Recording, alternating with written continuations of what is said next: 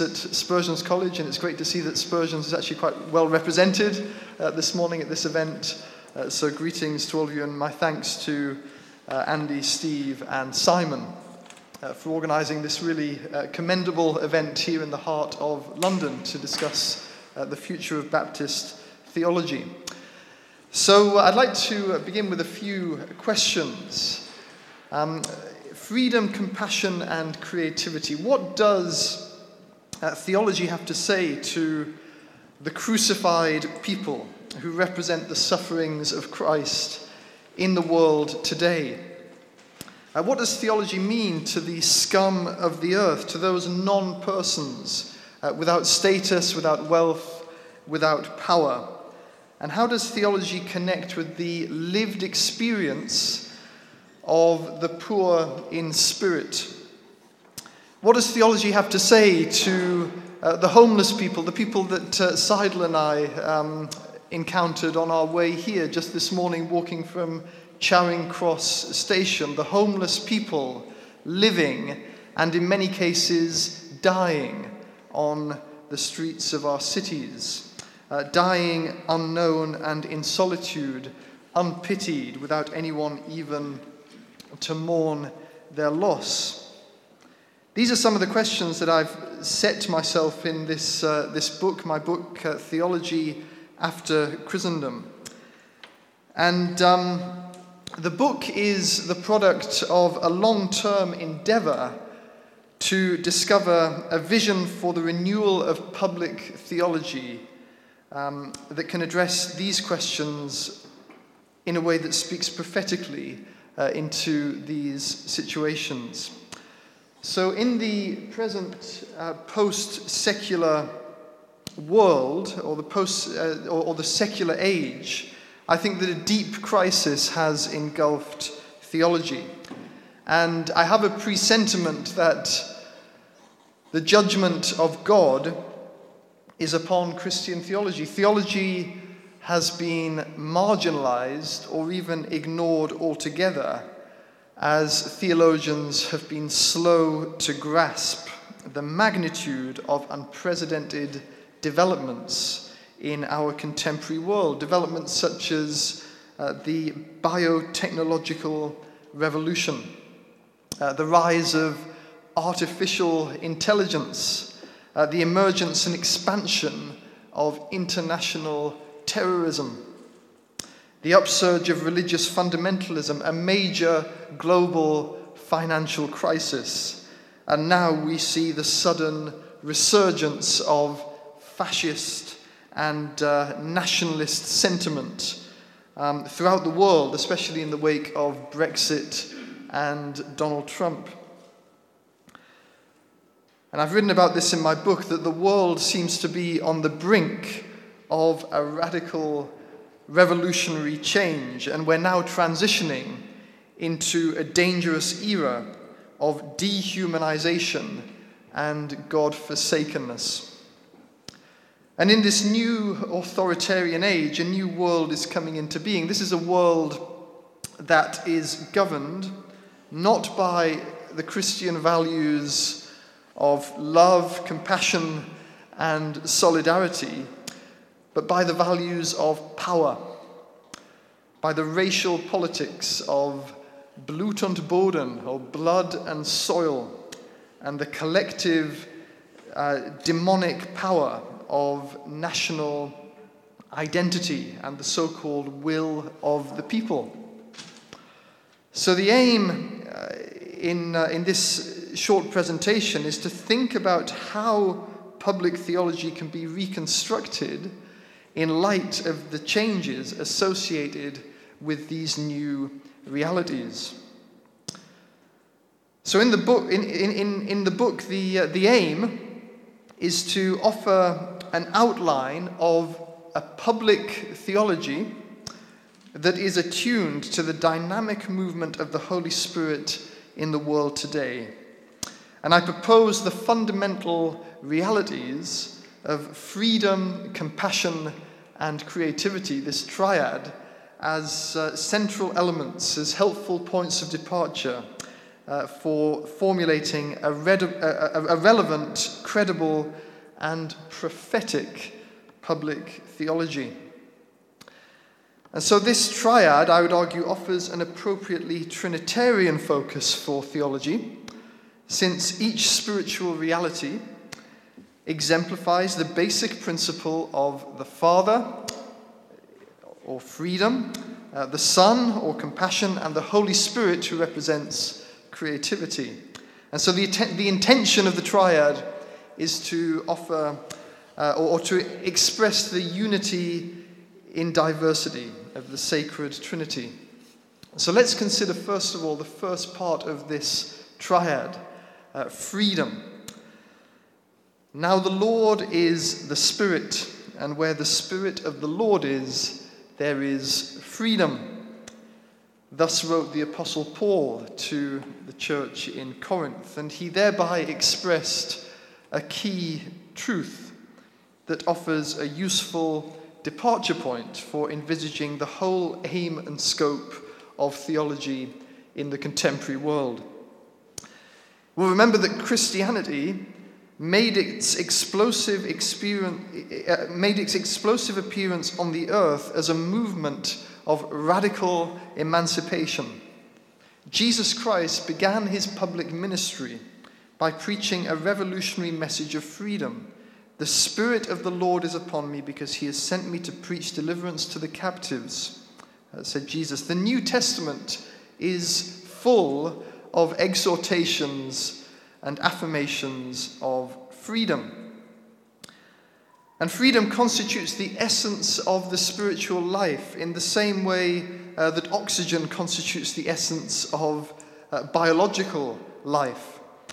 And within the freedom of the Spirit, God's summons to human beings is to participate with him in his grand project of redemption. And God expects from us not formal adherence to a legal code, but the free and creative response to his self-sacrificing love. So theology aspires towards what Paul wrote in Romans chapter 8, the glorious liberty of the children of God. It aims to elevate human beings to a new level of the consciousness of freedom. And God has laid upon his human creatures the duty, not just the right, but the duty of being free, of safeguarding freedom of spirit, no matter how difficult that may be, or how much sacrifice or suffering might be required. Now, the problem that theology today needs to address is the inability and the unwillingness of people to embrace authenticity and freedom. Freedom is hard work. It always comes at a cost. This was one of the lessons of 20th century existentialist philosophy. So we see, for example, in the works of Jean-Paul Sartre, Martin Heidegger, Nikolai Berdyaev, and others, freedom of choice leads people into perdition. Fyodor Dostoevsky expressed this paradox with the full force of his lively, poetic genius in his parable of the Grand Inquisitor in his novel The Brothers Karamazov of 1880. Dostoevsky's Grand Inquisitor depicts the dilemma of human beings who are paralyzed by the existential tension arising from the tragic and almost comic situation of the human being who, on the one hand, is created by God for freedom, but on the other hand is too feeble and weak and too afraid to embrace the risk, responsibility, and vulnerability that freedom brings. And I think one of the tasks of theology in post-Christendom will be to restate the wildness, the danger, the freedom, and the ineffability of God. I remember when I was working on my doctorate in Dublin, I heard a talk by an Irish theologian, and it was John O'Donoghue. I heard him a couple of years later at Greenbelt. And one of his constant themes was that theology today needs to make God dangerous again. So we're not talking about making theology great again, but we can at least make it dangerous again. So public theologians need to rediscover that the real Jesus whom we encountered in the Gospels is not a safe, domesticated deity. He's not the gentle Jesus, meek and mild of children's nursery rhymes. He's a spirit-empowered, divine human being who expresses the wildness, the danger, and the absolute freedom of God. So this is the first part of our triad, freedom, and I think as Baptists we should be concerned about the issue of freedom, but of course we should be concerned about the issue of compassion, which forms the second part of the triad. And it's like we always say to our students at Spurgeon's College, don't we, Seidel, that theology, whatever else it may or may not be, theology most fundamentally is loving God.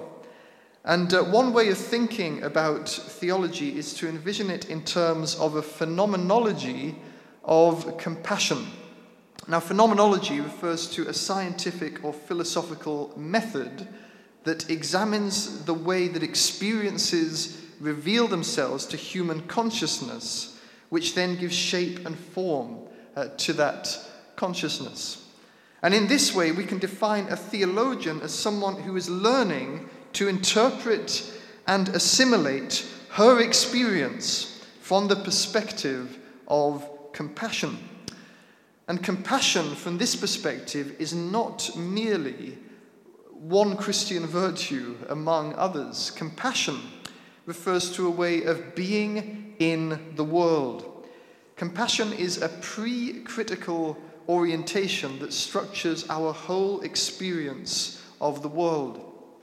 And the trouble again is that, like freedom, compassion is difficult, it's hard work.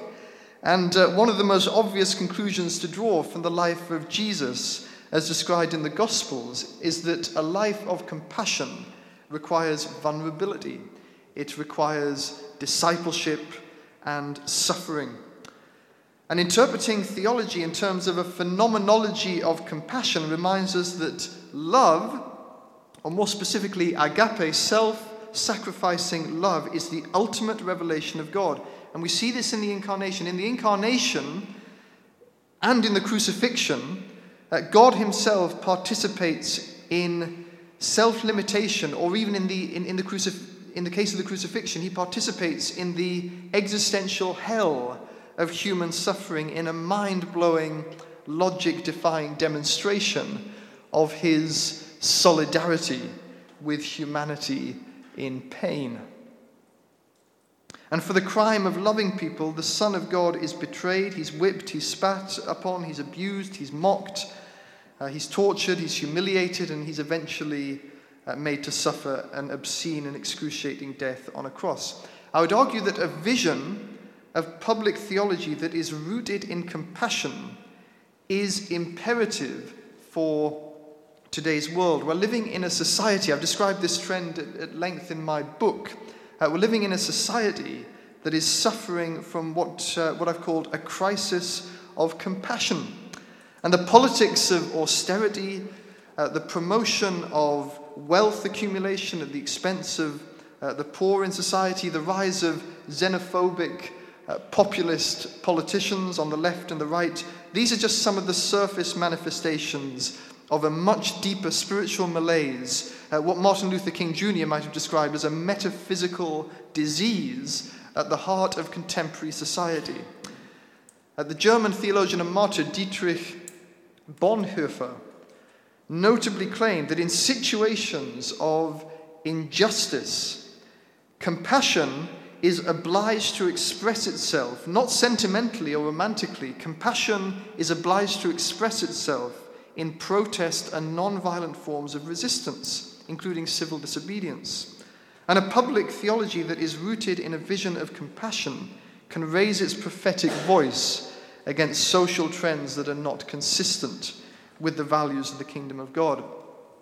And here we get to the key thesis of my book, which is all about trying to re-envision Christianity, because I think that the world still awaits the emergence of Christianity, not as a religion of private salvation, but as a gospel movement of universal, creative, life-giving, life-enhancing, life-affirming compassion. And my hope for a theology of the future is that it can help to envision Christianity precisely in these terms, and that Baptist theologians in particular can be at the forefront of this. So I'm coming to the final part, or the last element of the triad, which is the theology of creativity. And I would argue that theology is a passionate pursuit of the truth that engages the intellect in tandem with the imagination. And so theology needs to provide a hospitable environment for poets and mystics, as well as for scholars and systematic thinkers. Theology, in common with human beings themselves, aspires to transcendence and eternity, and as such, theology cannot be confined to the sphere of observable phenomena and empirical facts. Reality, in other words, reality is not exhausted by data and information derived from the five human senses. Truth is not to be confused with factuality. There's more to truth than the space-time world of observable phenomena that present themselves to the human mind as facts. And truth encompasses myths and symbols and imagination, as well as facts, logic, and reason. So taking creativity as its point of departure, theology posits that a human being is not simply a rational animal motivated by elemental instincts, but a human being is also a spiritual and a visionary being who inhabits a world of metaphor and symbol which express his or her yearning for transcendence. This is a point that has been made eloquently by the likes of Paul Ricoeur and Jürgen Moltmann, among others. So public theologians in a post-Christian world should therefore recognize that the study of human nature must go beyond existing empirical facts and take seriously the role of dreams and visions and imagination as constitutive elements of the human condition. And taking creativity as its point of departure, theology can recognize the importance of narrative, of story, to a proper understanding of the scriptures and the character of God to whom the Bible testifies authoritatively. So, for example, the stories or the parables that Jesus told testify to the immense plenitude of the divine imagination. Jesus did not present his disciples with a list of propositional statements about the character of God. He didn't come with an announcement that God was omnipotent or homoousios or omniscient or inerrant or impassible or immutable. He didn't use these words. Instead, he told creative stories that illustrated the spiritual reality and the truth of the kingdom of God. And I'd like to suggest that non-propositional presentations of the gospel are going to become more and more relevant as society transitions further into post-Christendom. And the postmodern condition has lost confidence in the explanatory power of propositional language to represent reality. Postmodernity is characterized by a rediscovery of the power of narrative, of myth and parable to convey truth and express reality. And the postmodern shift has generated a new interest in narrative, which discloses a depth of meaning which propositional statements are unable to elucidate. So finally, I'd like to just make a very brief case for public theology, the continuing relevance of public theology in a post-Christian world. So within post-Christendom, public theology must be able to express itself in public in non-violent and non-dogmatic forms. Public theology should find new and creative ways of conveying the gospel of life and hope into a culture of despair and death. Now, the notion of public theology is based on the fundamental conviction that there is no sphere of human activity that is beyond the reach of the kingdom of God. The transforming power of the gospel penetrates the whole world with its redeeming light. And theologically speaking, we can say that for the Holy Spirit, there's no such thing as a no-go area.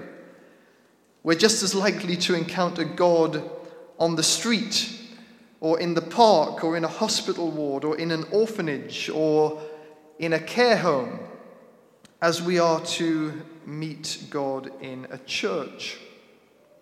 God is living and active in the world for which he cares and provides. So therefore, public theology in post-Christendom should have a Christocentric rather than an ecclesiocentric impulse.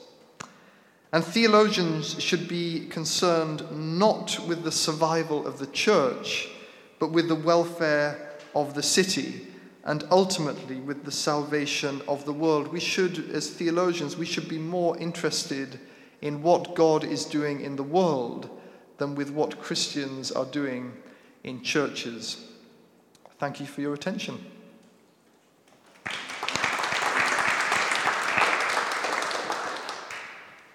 We have about 5 minutes for conversation.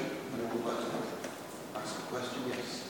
Okay, thank you so much for that. That was a fascinating presentation. I guess my question is, who is doing the theologizing?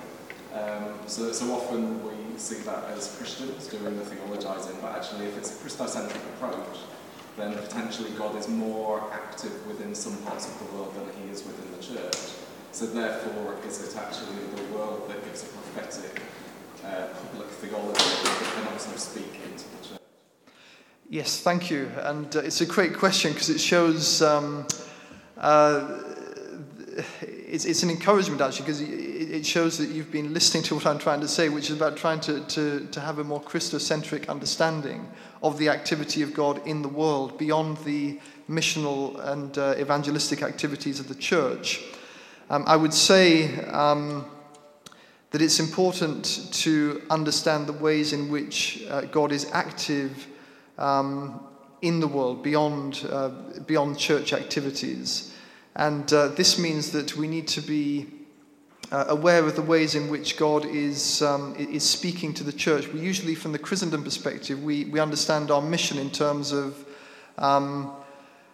the church trying to give a steer to society or to teach society, but we also need to listen and to be attentive to the movement of the Holy Spirit in the world. Perhaps even, and I've suggested this tentatively in my book, perhaps even recognizing that the postmodern condition or the spirit of postmodernity we can view as a movement of the Holy Spirit in the world today, because it's deconstructing some of the anti-Christian narratives of secularism and humanism. So I think we need to listen and be attentive to prophetic voices that are being raised outside of church context, so that we can not imitate but respond appropriately and critically to some of these movements in the world. So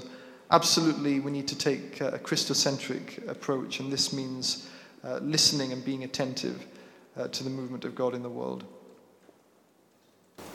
Thank you, Joshua. Really stimulating and fascinating. I was left with all sorts of thoughts about that. I think I'm left with the thought that as a theologian, probably properly, you are seeking to subvert things, and most of all you seem to be seeking to subvert what we know as church.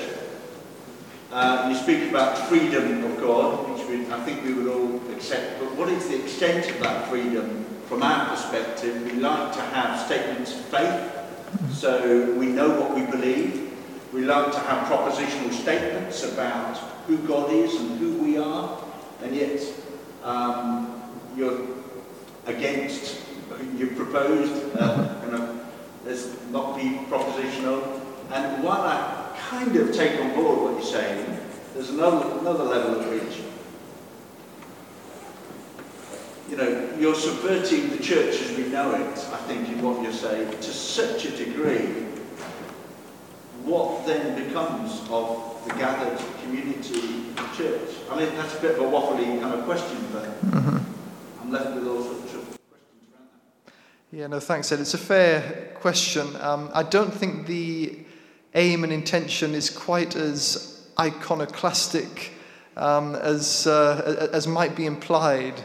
I'm not just thinking about your question, but you've quite rightly inferred that from the way that I've presented the case today. And I realise that I could have made a more nuanced case, and hopefully I have done in the actual book.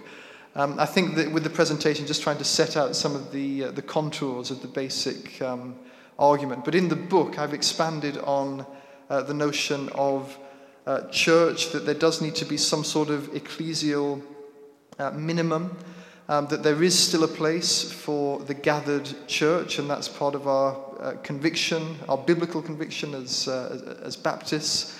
And I've also noted that I'm quite actively involved in ministry in eastern Ukraine, for example. I'm going to Ukraine next week, and I've observed the difference that local churches can make, and I'm absolutely convinced that if it were not for the local churches on the ground, that we'd have absolute anarchy and chaos. The whole society would break down. So I'm not trying to be subvertive to the extent of saying that we need to do away with church, but I do think we need to re-envision church. Church needs to find radically new expressions in order to be relevant and credible and compelling to the contemporary age, but also to be true to its biblical roots. I mean, you say that we need to have, we like to have propositions and statements. We like to know where we stand. Propositions and creeds didn't come into existence until the Christendom era, where before that things were much more loosely defined, and Christianity was understood more in terms of a movement rather than as a religion or an imperial religion. So this is the heart of the book. The heart of the intention of the book is not to be subvertive or to be anti-church. The heart of the book is trying to re-envision the meaning of Christianity in the contemporary world, away from the notion of religion, of Christianity as a religion of private salvation, towards a movement, a gospel movement of universal compassion that finds expression in various different ways, including in the gathered community. So there is still a role for that. Time for one more, please. Thank you for such an intriguing talk. I'm really compelled by the public element of what you're saying. And if this isn't too stupid a question, can you give us a few examples of how you're working to make the ideas in your book, which you've mentioned, published by an academic publisher, how you're trying to get those ideas more into the public sphere, what that actually practically looks like for you as a theologian? Yeah, thank you. It's not a stupid question at all. It's a very relevant and practical question that I'm trying to ask myself, so that this doesn't just get lost in abstraction, so it does actually find some concrete expression. There are ways of socializing these ideas, introducing them more generally. So, as I said, I'm going to Ukraine next week. I've been involved in various public consultations involving the Ukrainian Ministry of Education, trying to introduce some of these new ideas about theology into that post-Soviet context. And the book actually was just published in Ukrainian 2 days ago. I think I'm finding more of a receptive audience in that Eastern European context than over here. But I suppose it's early days. I think in my role as tutor of Spurgeon's College as well, I think that I can introduce students who are going out to become leaders of local churches.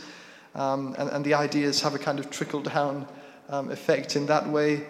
I haven't understood my task in terms of providing a kind of prescriptive recipe about how you do this. It's intentionally visionary and aspirational, and the aim is to inspire the imagination of readers so that they can apply some of the ideas and principles in creative ways in their own context. But let's continue the discussion, because perhaps you have some ideas that you can share about how to make this relevant and to make this concrete in real situations. I'd be interested to hear from you. So thanks for your question.